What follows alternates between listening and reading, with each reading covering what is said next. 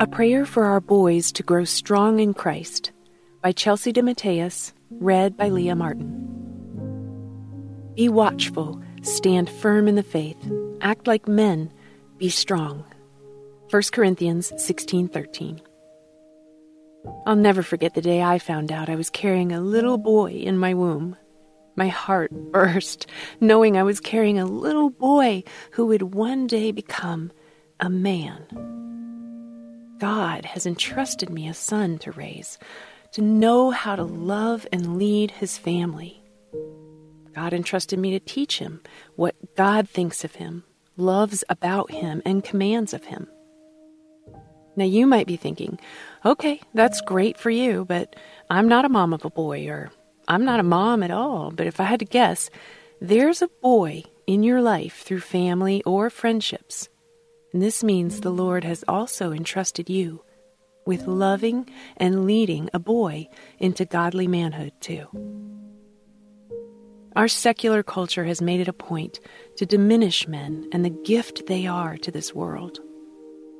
Boys are taught at a young age to suppress their strength, their tenacity, and their God-given designed ways of thinking. We see in 1 Corinthians 16:13 that the Lord commands, be watchful, stand firm in the faith, act like men, be strong. God made men to be strong and protective. He knit them to have a desire to lead and to be willing to fight for his family. Instead of suppressing these things, we need to pray for them. We need to be praying that the boys the Lord has entrusted would grow up to honor God and obey his commands. We should be training up these boys to know that the way God knit them together was perfect and without error. We need these boys, who will one day be the men of this nation, to know that they are desired in this world. Often I find myself praying for my son to be a bold leader of men and a steadfast, unwavering follower of Christ. This is what our boys need. They need people pouring into them, praying over them, and leading them to what God says about them. They need those who shepherd them to remind them of who they are in Christ, and that God hand-picked them.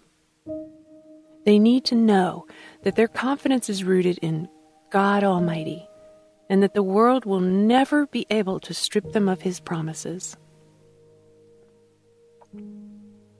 Our boys, who will grow up to be men, need to know that we are for them. We desire them. We want to honor them. Let's pray now for our boys to grow in stature with the Lord. Pray with me. Lord, thank you for all of the boys you've knit together. God, we pray that your almighty hand would be upon them and that they would know who they are in Christ. I ask that you stir up in us, who have the honor of leading a boy, a desire to teach them to be bold for the kingdom of God. May they not for a second question the gift they are to this world. I pray they know when you created masculinity, it was not by mistake, but by divinity. Thank you, Lord, for our men. In Jesus' name, amen.